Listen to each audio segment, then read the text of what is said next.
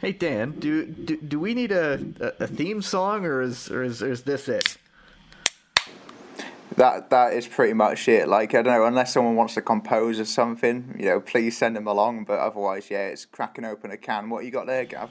This week I have Lake of Bays Red Ale. I was just recently in staying right near Algonquin Park doing some cycling, and I went past the actual brewery itself in Baysville, which is a tiny town, but they also have a brew house restaurant and a couple other places, including Huntsville. So on our way out, we stopped in Huntsville, and I got a few, and this is the one red ale that I got. Look at that pour this time, Dan. Are you going to have a smart-ass comment now?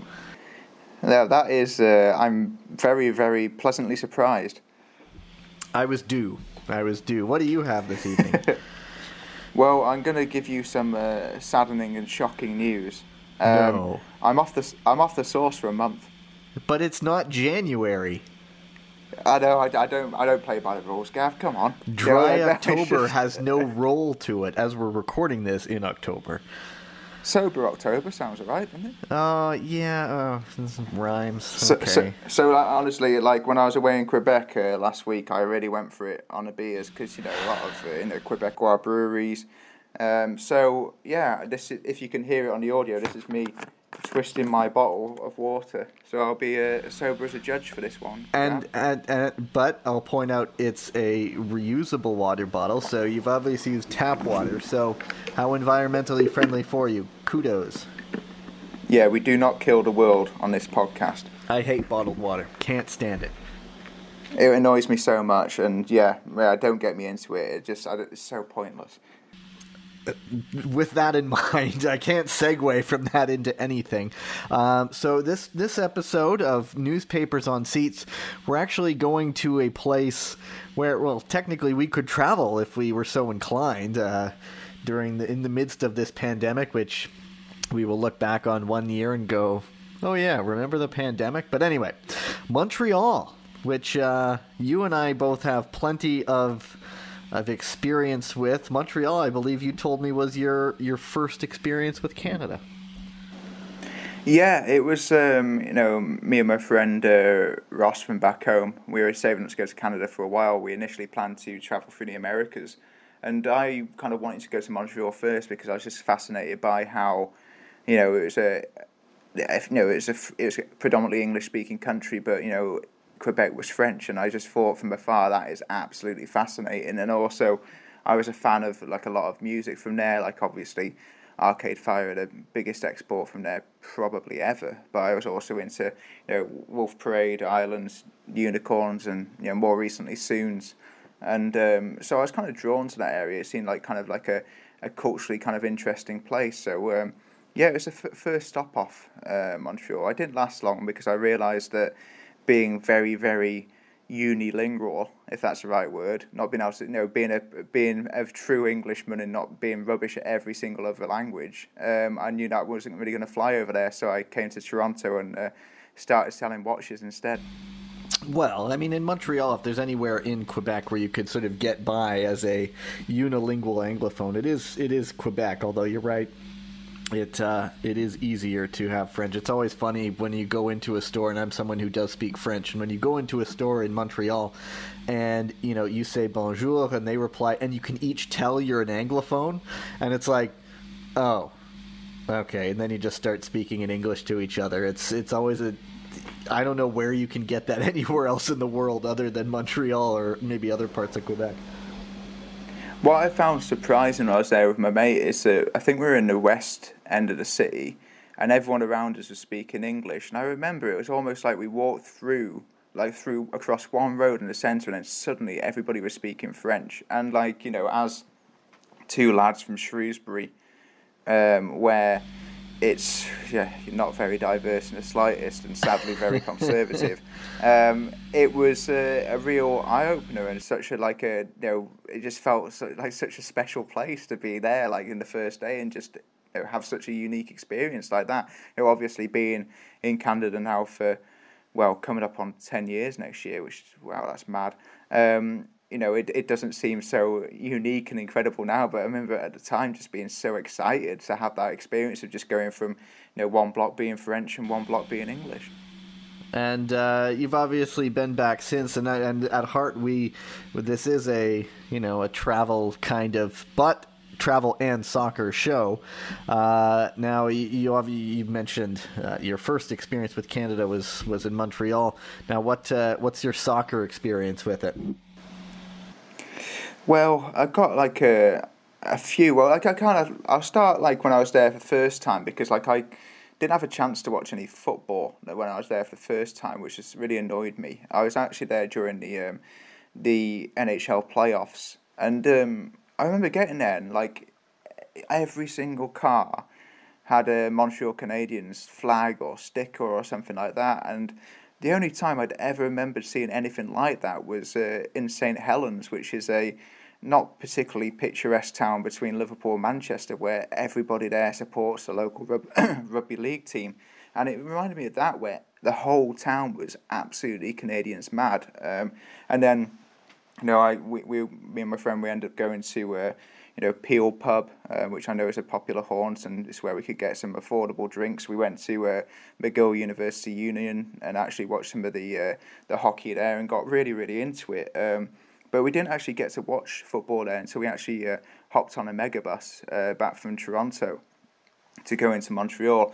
And we actually went to go and watch at the Saputo Stadium in Montreal before it got renovated. We actually went to go and watch the Montreal Impact versus New York Red Bulls, and it was when the Montreal Impact weren't actually an MLS team yet. It was kind of like a celebration game to them, being inducted into the MLS the following season, into them having a renovation. So we hopped on a megabus and went over there, and it was kind of cool. Like there was some Thierry Henry was there, Rafa Marquez, Drain de Rosario, Carl Robinson, Wayne Rooney's brother John Rooney played. He was a bit of a non-league stalwart nowadays.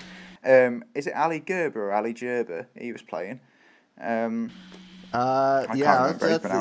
opening up a can of worms there. I believe it was, you sort of with the French you would say Ali Gerber. I was wrong on both counts there. On both counts. And we went, but you see all these players and you might think you're absolutely mad for hopping on a megabus to go that far, but it's not what we travelled for really. We went there to go and watch Luke Rodgers play, who was a bit of a Shrewsbury Town hero. Really had a knack when he was playing for Shrewsbury of like basically flicking a long ball on with the outside of his foot and just sprinting after it and just out sprinting all the fat defenders in the lower leagues for Shrewsbury. And somehow he started to forge a career playing alongside Thierry Henry, which was absolutely incredible. And like to see, to have this, the opportunity to see, an ex-Shrewsbury player play along Henry, we couldn't pass it off. So we jumped on a bus and, we went there, and I took my 2004 Conference Playoff Final flag from when Shrewsbury beat Aldershot on penalties at Stokes Britannia Stadium. We were really, really excited. So we were outside the ground before kick-off, just to see the players go in. And, we saw Thierry Henry pass, Rafa Marquez go past. There was this, fully grown male with it looked like when you have a VHS tape and you get like the inner picture, you slip it out where underneath the plastic bit. He had that like of a Barcelona video, and he was getting them to sign it, and I kind of thought grow up. But we saw the players go past, and we saw Luke Rodgers wasn't there. So then we went inside the ground, we watched the warm-ups, and we saw Luke Rodgers wasn't there. And then the lineups were read out, and he wasn't even in the squad. Oh, no. And they rested him because he was playing so well. Was my understanding. He was doing really well for Red Bulls at the time. So he travelled all that way to watch Luke Rodgers, and he wasn't there. So, and in the end, we're there, stood in the crowd wearing Shrewsbury Town shirts, looking like complete losers. And my 2004 Conference Playoff Final flag also has a little bit of pigeon poo on it from that little escapade. So I'll never forget my trip to that game. Everyone's there so excited to see Thierry Henry and Rafa Marquez, and you were the only two guys who were disappointed there because some lower league guy who only you would know wasn't even there. It was very unfortunate. Yeah, but it was a decent game. I mean, Montreal won 1-0. I think Ali Gilbert Nice. scored the goal. Thierry Henry had one chalked off, but yeah, it was a really fun trip despite not being able to see our hero Luke Rogers. Did you get to go? That even sounded difficult for you to say. Our hero Luke Rogers. Did you have any experiences of the Stade Saputo at any stage? I expect you've probably been there a few times, haven't you? Well, here's the thing. I've been there once, and it was for a Canada game against Honduras. It was a friendly. I was still doing TV, radio reporting in Fort St. John, British Columbia, way up in northeast BC, and it was in the latter half of 2010, and Canada played Peru in Toronto and then played Honduras in Montreal. And I just had some time off, and I had covered really one of my first real kind of travel times covering the Canadian program was to Argentina right before I moved to Fort St. John. And so this one was sort of, I wanted to sort of stay somewhat familiar to some of the people there because I'd sort of wanted to continue covering the program. And of course I ended up, doing that for quite a while, but it was weird to fly all the way from, a couple flights, Fort St. John to getting into Montreal eventually and covering this game. And it was memorable mostly because it was absolutely pouring down rain in the second half with Canada leading. And they brought, there was lightning, so they brought players off the field. And before they did that, I remember Stephen Hart standing on the sidelines, just, unmoved, unflappable, drenched. His shirt is absolutely soaked from the rain, but he was just standing there like it was any other any other game in dry conditions. So he changed after the game, and he came in for the post-match press conference in a changed shirt. So that was a good thing. But it was that's my only time, and just like you, it was pre-renovation. I still haven't been back there since. Well, except for games at the Big O. I appreciate Stephen Hart's dedication to not being a Wally with a brolly like Steve McLaren famously was when England failed to qualify for Euro 2008. So good on Stephen Hart there. Nice bloke. I know we've both spoken to him before as well. Right next door, of course, to the Saputo Stadium is the Big O. Have you ever seen any soccer there? Yeah. I think I've been just once. I mean, I remember the first time I was in Montreal. I actually went on a tour around the stadium. I don't know why I do this because I don't like stadium tours. I just find them really boring. I don't know why. I love travelling. I love seeing grounds, but for me, if the fans aren't there, it's just really dull. Really, I love quiet, empty stadiums. There's something nice about it. Anyway, sorry, you were saying. No, I like it when I'm working at a stadium. If I'm often one of the last there working, and I love the just when it's completely empty and still. But I don't know, I don't really get excited about seeing trophies and stuff like that and old shirts. It just doesn't interest me in the slightest. But they don't obviously have any of that really to look at the Big O, as they call it. So and they had this giant scoreboard. And I remember him, the tour man pointed out and just saying this hasn't worked for a couple of decades. It was just he said, oh yeah, this is one of the biggest scoreboards in the world. Oh yeah, it hasn't worked for a while. It's just and obviously that was one of the big things with this stadium, wasn't it? It was just a massive. It's just a bit pricey, wasn't it, Gav? A bit, yeah. I think it ended up being over $1 billion for the 76 Olympics. Wasn't done by the time the Olympics happened. They had the big angled tower, which is quite an architectural. Yeah, I like that. Catches the eye. But, I mean, there was supposed to be a retractable roof that never really worked. And then, it's a giant concrete bowl way out of downtown. And so... it's, look, I know how ugly that stadium is, from if you're not, unless you're a fan of concrete. But man, so much of my childhood is attached to that stadium. I can walk in there and point stuff out, which is, man, it's just something that if it ever goes, and I assume it will go at some point, it'll be a sad day. Well, it's kind of a bit of history as well, isn't it? Because I understand it's called the Big O, and I was told this when I was in Montreal because of it, its shape, and because it represented the Olympics, but also to represent the amount of zeros at the cost of the project. Yes, the big OWE. Yeah. So it was, I think it's a bit of Canadian history, and it will be a shame when it goes. But I remember I think I've been to one game there. I certainly remember one of them, and it was going to watch Toronto FC play away against Montreal Impact. They played 2 or 3 games in the Olympic Stadium, and I went to a 2-1 loss for TFC naturally. And I just remember feeling, it was a really good away support for Toronto FC. So it was a great, great fun, lively. But I just remember feeling very, very far away from the action. Yeah. It was actually like probably for following Toronto FC, it's probably some of the most fun times I've had, because they had a really weird team. Like they had Darren O'Day was at best defender, Eckersley was at fullback, he was good fun. Dunfield was there, John Bostock, Reggie Lamb, and Hogan Ephraim, and Robert Earnshaw, all these players that come over from the EFL, and I really enjoyed watching TFC at that time. But yeah, as I said, naturally they lost, and I think there was a bit of an Ashton Morgan error in all of that as well. Oh dear. Yeah, I have been to the Big O. I have actually been to a TFC Montreal game, and that was the playoff year when Toronto first reached the MLS Cup final, when it was that incredible home and home series between the Impact and TFC.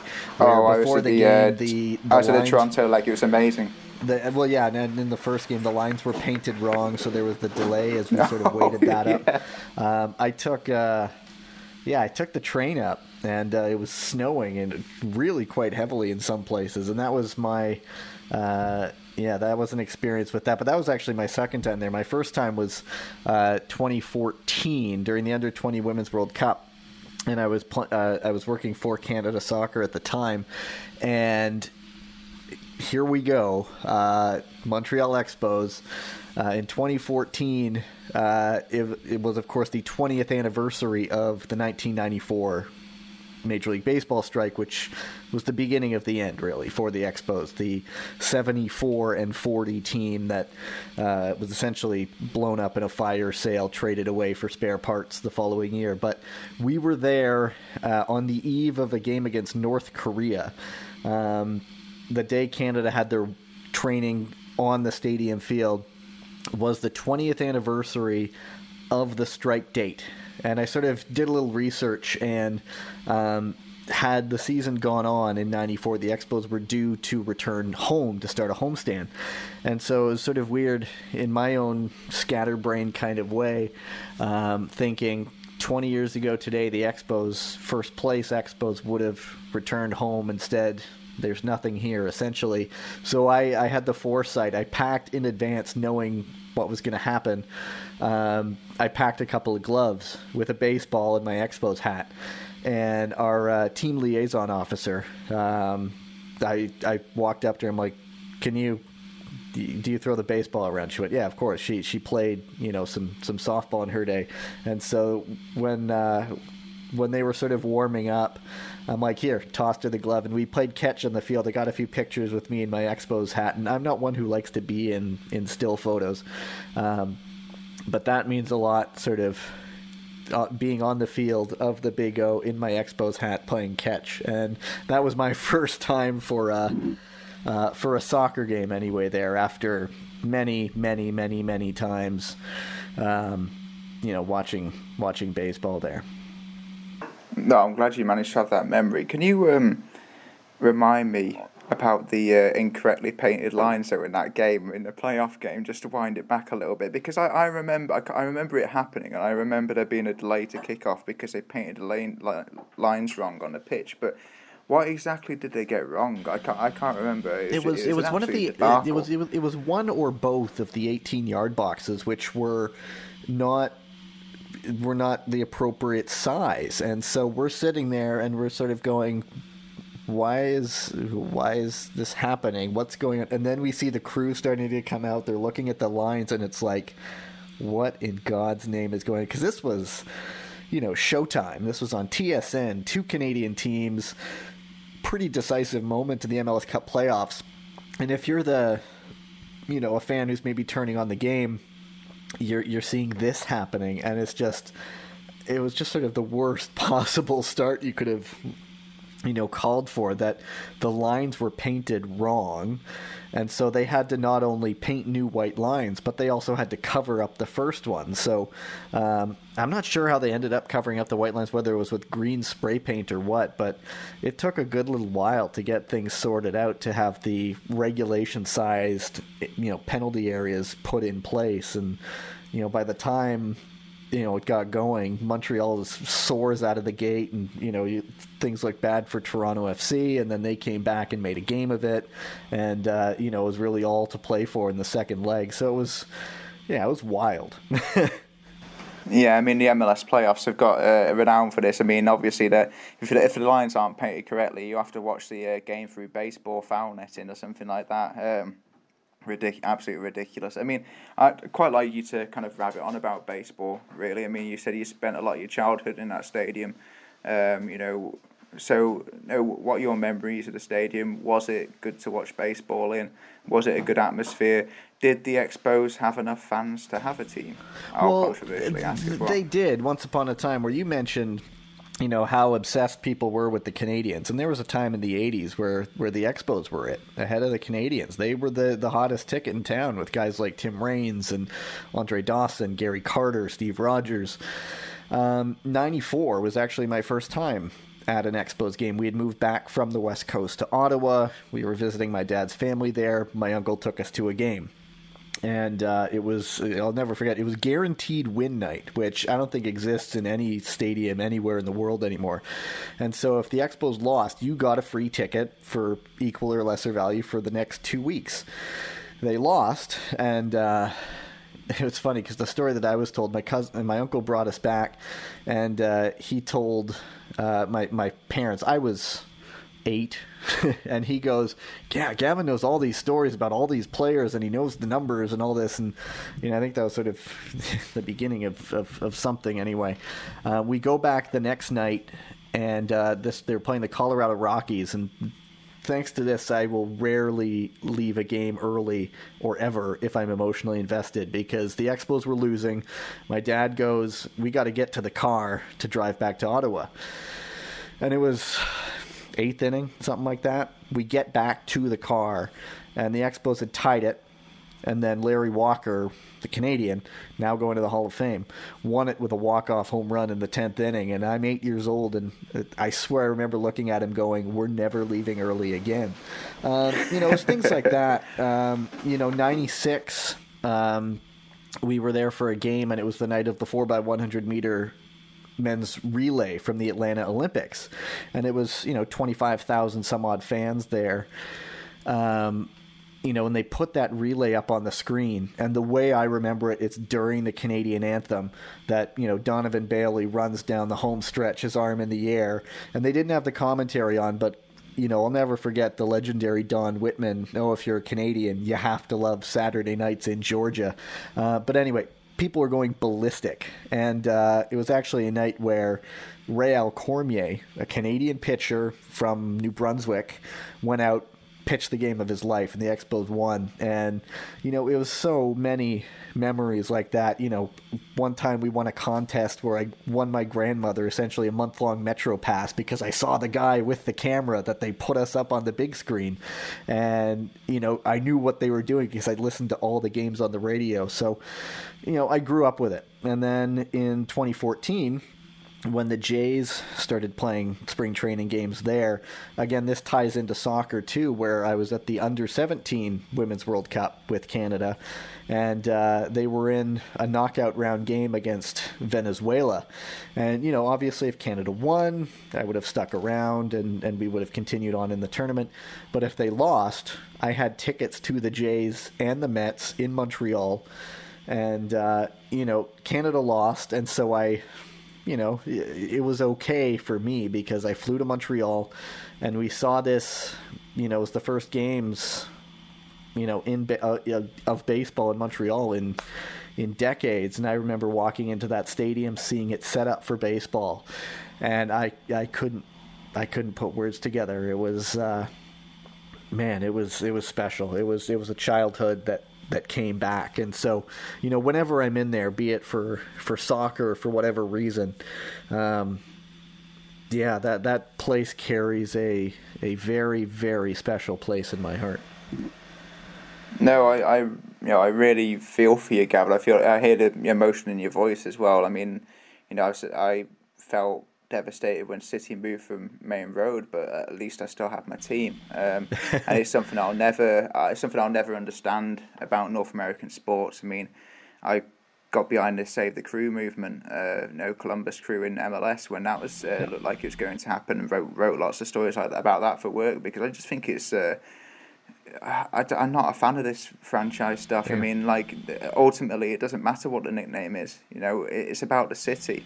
When I see the Raiders playing on NFL on TV, I'm just like, well, it's a completely different team. They shouldn't be allowed that name. That team represented Oakland, and nothing to do. I don't know. I can't get it in my head. Teams should represent a place. They shouldn't represent, a wealthy benefactor, in my opinion. But. Rant over. I'll jump in on that too. And I mean, it took another, 10 years for the Expos to die.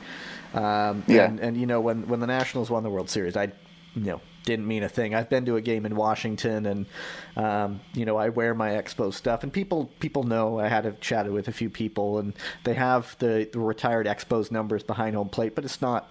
It's not. It's a lot of me.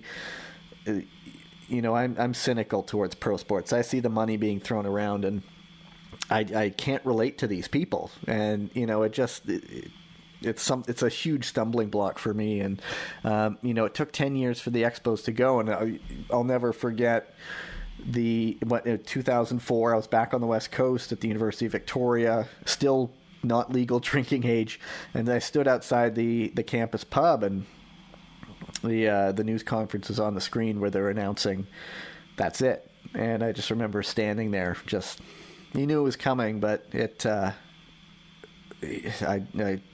I just couldn't stop. I couldn't look away. And I had an Expos hat on too. And and I mean, a lot of my cynicism comes from that to this day. So, but it's so weird how giant concrete overpriced monstrosity carries such a huge emotional attachment. And I mean, this is why stadiums can be such absolute special places, and just to cap off the rant as well. I mean, I think it's probably why we're attracted to kind of lower league and more obscure places, because of the money at the top of the professional game. And I think kind of something that symbolises the problem with a lot of professional sport is that in vast majority of North American leagues, when a team wins, the trophy is first handed to the owner of that team. I think that's obscene, because the fans don't want to see that. The fans want to see their hero holding that trophy, and that's just something I'll just never ever understand. As for I mean, I've actually been there to go and watch baseball myself. I went the following year, saw the Blue Jays. I think they were playing the Reds, I think, and I was really surprised, especially after watching Toronto FC there and feeling miles away from the action, very surprised by how well that stadium translated into a baseball diamond. I thought it'd be awful, because a lot of people have liked to shit on that stadium, but I actually thought a diamond fit in beautifully there. Felt very close to the action. I had to walk around the concourse and stuff, and it just seemed like it felt like a baseball stadium. It had that feeling for me, and it was a wonderful atmosphere. I went to the second day, and I think there were over 50,000 people there, almost 100,000 over the 2 days collectively.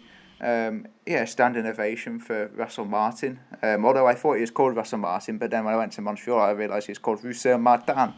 So that's although he was Toronto born and Montreal raised, I believe. I was just really surprised by how how nice and almost steeped in history it felt when I never really knew much about what happened before there. Yeah. Well, I mean, the stadium itself, even when, like, there were a lot of years where there were no fans. And, I mean, especially after '94, the writing was on the wall. When they were Major League Baseball tried to contract them out of existence with the Minnesota Twins. And then that failed. And so, through underhanded ways, Jeffrey Loria, the owner, much derided owner, bought the Florida Marlins. John Henry sold the Marlins and bought the Red Sox, and Major League Baseball bought the Expos, and it lasted a few years. There's no reason for people to go. But when people did go, even if it was a small crowd, with that concrete echo chamber, you could make a lot of noise, and those seats that you could bang, they were the loudest things there. And so so many, and that's the thing about Montreal, is that it is I'd say it's a sports city. It's a big event city in many ways. Apart from the Canadians these days, and the Impact when they're doing well, Montreal will go out and support big sporting events. And I mean, they have, most of Canada's short track speed skating team comes out of Quebec. They train in Montreal.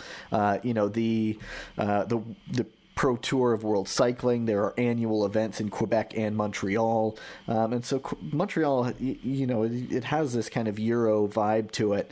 But the people who do follow sports in Quebec and in Montreal are very passionate, and it's just a fun place to go to on many levels. Sports, culture, with the comedy festival, which I still haven't been to, food, you name it. It's a great city. Yeah, I feel like it's just a city where, as I say, I was kind of, pushed there by the kind of, find it quite culturally interesting. And I think they're just a city who really promote and encourage, like, individuals trying to push themselves creatively and stuff like that. I mean, like, as I said, the music scene there has been fantastic in the past. To see their sporting heroes, they really cheer that on. As you said, they're a big event city. They like going out, they like promoting and enjoying things, and I really enjoy Montreal. I'll always have a soft spot for it, and I love going to visit it whenever I have the opportunity. Really, you mentioned food. I was popping through Ottawa the other day, and I stopped off to go and get some Montreal style bagels from Kettleman's, because my first experience with bagels Kettleman's in Ottawa is a good bagel place. That's a great place. Really, really good place, good spot, and because I think I had my first Montreal bagel, must have been when I went to go and watch TFC 2013 at Saint Viateur Bagel, which I believe is very famous. Yeah, and it's fantastic to see in there, like a proper oven, so many bagels, just the Montreal bagels with the bigger hole, the smaller things, the natural sweetness to them with the honey flavoured water. I kind of feel that New York is famous for hot dogs and bagels, but I feel that Toronto beats them at the former and Montreal beats them at the latter, personally.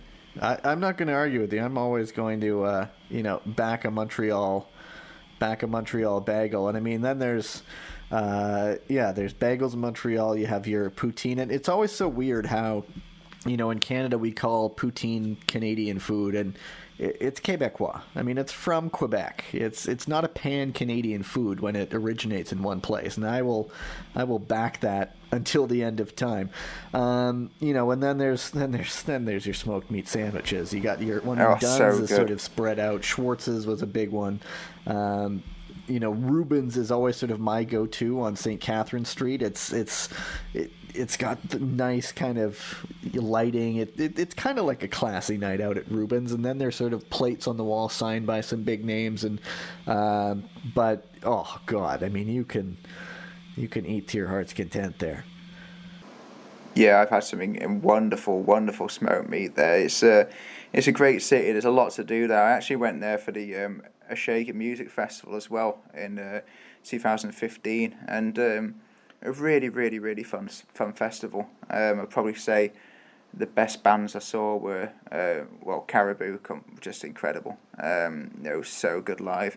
Weezer were excellent actually. Like, he brought his two daughters on stage, the lead singer, and one of them, she was playing a keyboard and was doing it pretty well, and then the other one was quite a bit younger, and she was just pretending to play a blow-up guitar. And it was just a really good, fun atmosphere. And and other highlights from that festival were FKA Twigs, the Kills, and Christine and the Queens were a real surprise. I really enjoyed them, and again, just the music culture, plenty of Montreal bands around that. Just such an enthusiastic crowd. For the most part, not irritating. You can get a lot of irritating people at festivals, but for the most part, a really, really enjoyable time with people who just absolutely love the music. Yeah, and I mean, well, you mentioned, that music. I mean, one of my aunts and her family, they lived in Montreal and they've since moved west. But Sam Roberts was a neighbor of theirs. Oh yeah. My dad grew up I think he grew up in the West Island, and Gino Vanelli didn't live far away. Gino of Black Cars fame, and then I mean, anywhere if you go to in France. The Canadian music that people know are essentially Celine Dion and a guy named Garou, which you go to Canada, and I had never heard of him until some guy in French was just like, yeah, we listen to Garou, and I'm like, great, I don't know who that is. And then, I've never heard of Garou. No, well, Garou is... Well, in French, loup-garou is werewolf. So I never even did really research that name. But anyway, it's just one of those guys who, I'm big in France, but, not in his own home country. Although, prove me wrong if we have any Quebec listeners. Yeah. I mean, I've interviewed like a couple of bands from Montreal in the past, and it just seems like for a decent sized city, it seems like a good solid community where the bands look out for each other. They watch each other's groups. They one member from another band might help another band. It might produce their album even, and it just seems like a really good tight knit community. And playing in a band for a brief time in Toronto, which was a lot of fun. I would say that from my brief experience, that community does not exist in Toronto at all. Yeah. Well, we, there's all the more reason. I mean, if we visited right now, I know we would. It wouldn't be the same. But you and I both still have a reason at least to go back, and that's to see Saputo Stadium in its completed, renovated form. Because I still haven't seen it yet since it's been added for MLS. Maybe in the future we could record a podcast from the seats of the stadium. Hey, wouldn't that be something? The new seats, not nice. The old ones. Just find the area. This didn't exist last time we were here. Dan, what do you think about that? Yeah, like that we can broadcast that to all 12 of our listeners. Hey now. I mean, one thing, I'll ask an ignorant question, because my knowledge of like Canadian history and politics isn't the best. How serious have like Quebec's efforts to separate from the rest of Canada been in the past? Well, in the past, it's much more strong. They were much more stronger than they are now. The 95 referendum, we came this close. I mean, I think it was like 50.6 to 49.4%. Staying versus going.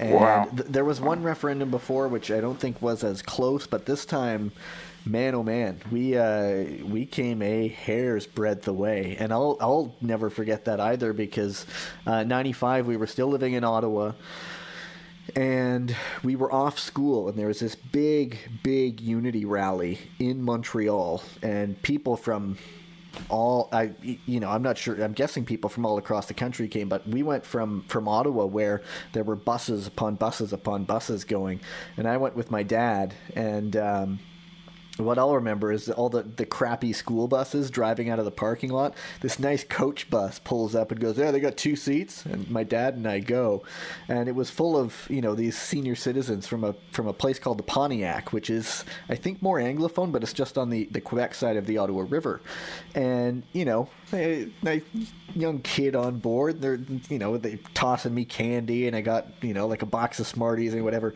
Anyway, but being ground level when I was 9. It was crazy walking around, and I remember hearing the speeches, not really paying attention, but And then as we were leaving to head back to the bus, there are people coming back, and I'll remember them forever because we're walking down the hill to our bus. People are coming back the other way, and they go, "Where's everybody going? We just got here." And the rally had wrapped up. But, yeah, I mean, it came very close. And, you know, so 1995, this is, you know, we're 95, 05, 15, yeah, 25 years ago. And, yeah, I mean, but there have been issues with, you know, the October crisis where the FLQ, the Front de la Libération de Québec, they, you know, kidnapped a couple people. They killed one notoriously. That was in the 80s, and Pierre Trudeau's, you know, after imposing the War Measures Act, you know, his famous "Just Watch Me," and yeah, it's been a dicey history. But from the sort of the looks of things, it's, you know, the generation of separatists has sort of aged out, and a lot of the younger people, they, you know, they found, you know, from what I've seen, they found a role within Canada, and you know, it's sort of at a very low simmer, if anything, right now. So the Parti Québécois, the Bloc Québécois are still there, but I think they're more resigned these days to just sort of, you know, looking out for Quebec and not so much separation. Yeah, well, you know, Canada losing Quebec wouldn't just, you know, drop them a couple of places down the medals table at the Winter Olympics. Oh, it would 100%. just be, yeah, you'd drop them loads. And then, but just also, you know, what an absolute cultural, fascinating hole it would leave in, you know, Canada's identity. If Quebec left, it would be devastating if that went. Yeah. And I think there was a time where a lot of people in a lot of the province did sort of have a sort of, you know, if they want to go, let them go kind of attitude. But yeah, you know, I've always been, you know, proud of having that part of our fabric the way it is, and just, you know, the way, you know, the two, you know, the English and French getting along. Of course, we still have plenty of issues with how we treat our First Nations, but yeah, I mean, it's an ideal of people with different backgrounds getting along, and it's a very important part of Canada's identity too. And if that went, there'd be issues, there'd be problems. Yeah, so our message then, probably to maybe to close off this podcast, is Quebec, please stick around, because we absolutely love you. You lot are fascinating. Your smoked meat's amazing. Your bagels are incredible. And we claim most of your food as all of our own. Yeah, we promise. Me and Gab personally won't do that. Okay, so stick around, right? Like I adore Montreal and the rest of Quebec that I've seen, and I can't wait to one day go and visit Quebec City. I think that's going to be high on my list. Oh, you have to. Yeah, you have to, and maybe one day there will be a Canadian Premier League team upon which we can do an episode of this. Yes, there we go. That's much more interesting than sitting in Stade Saputo. Let's go Quebec. Thank you, Dan. Now that we're both back at home, we'll, I'm sure, be lining up something else in the very near future. But that is episode number, I don't remember which one, of Newspapers on Seats. And yeah, whenever you can, Montreal, both of us on the thumbs up list. So until next time, I'll try to find a different beer to drink while Dan enjoys his water. Goodbye. Goodbye.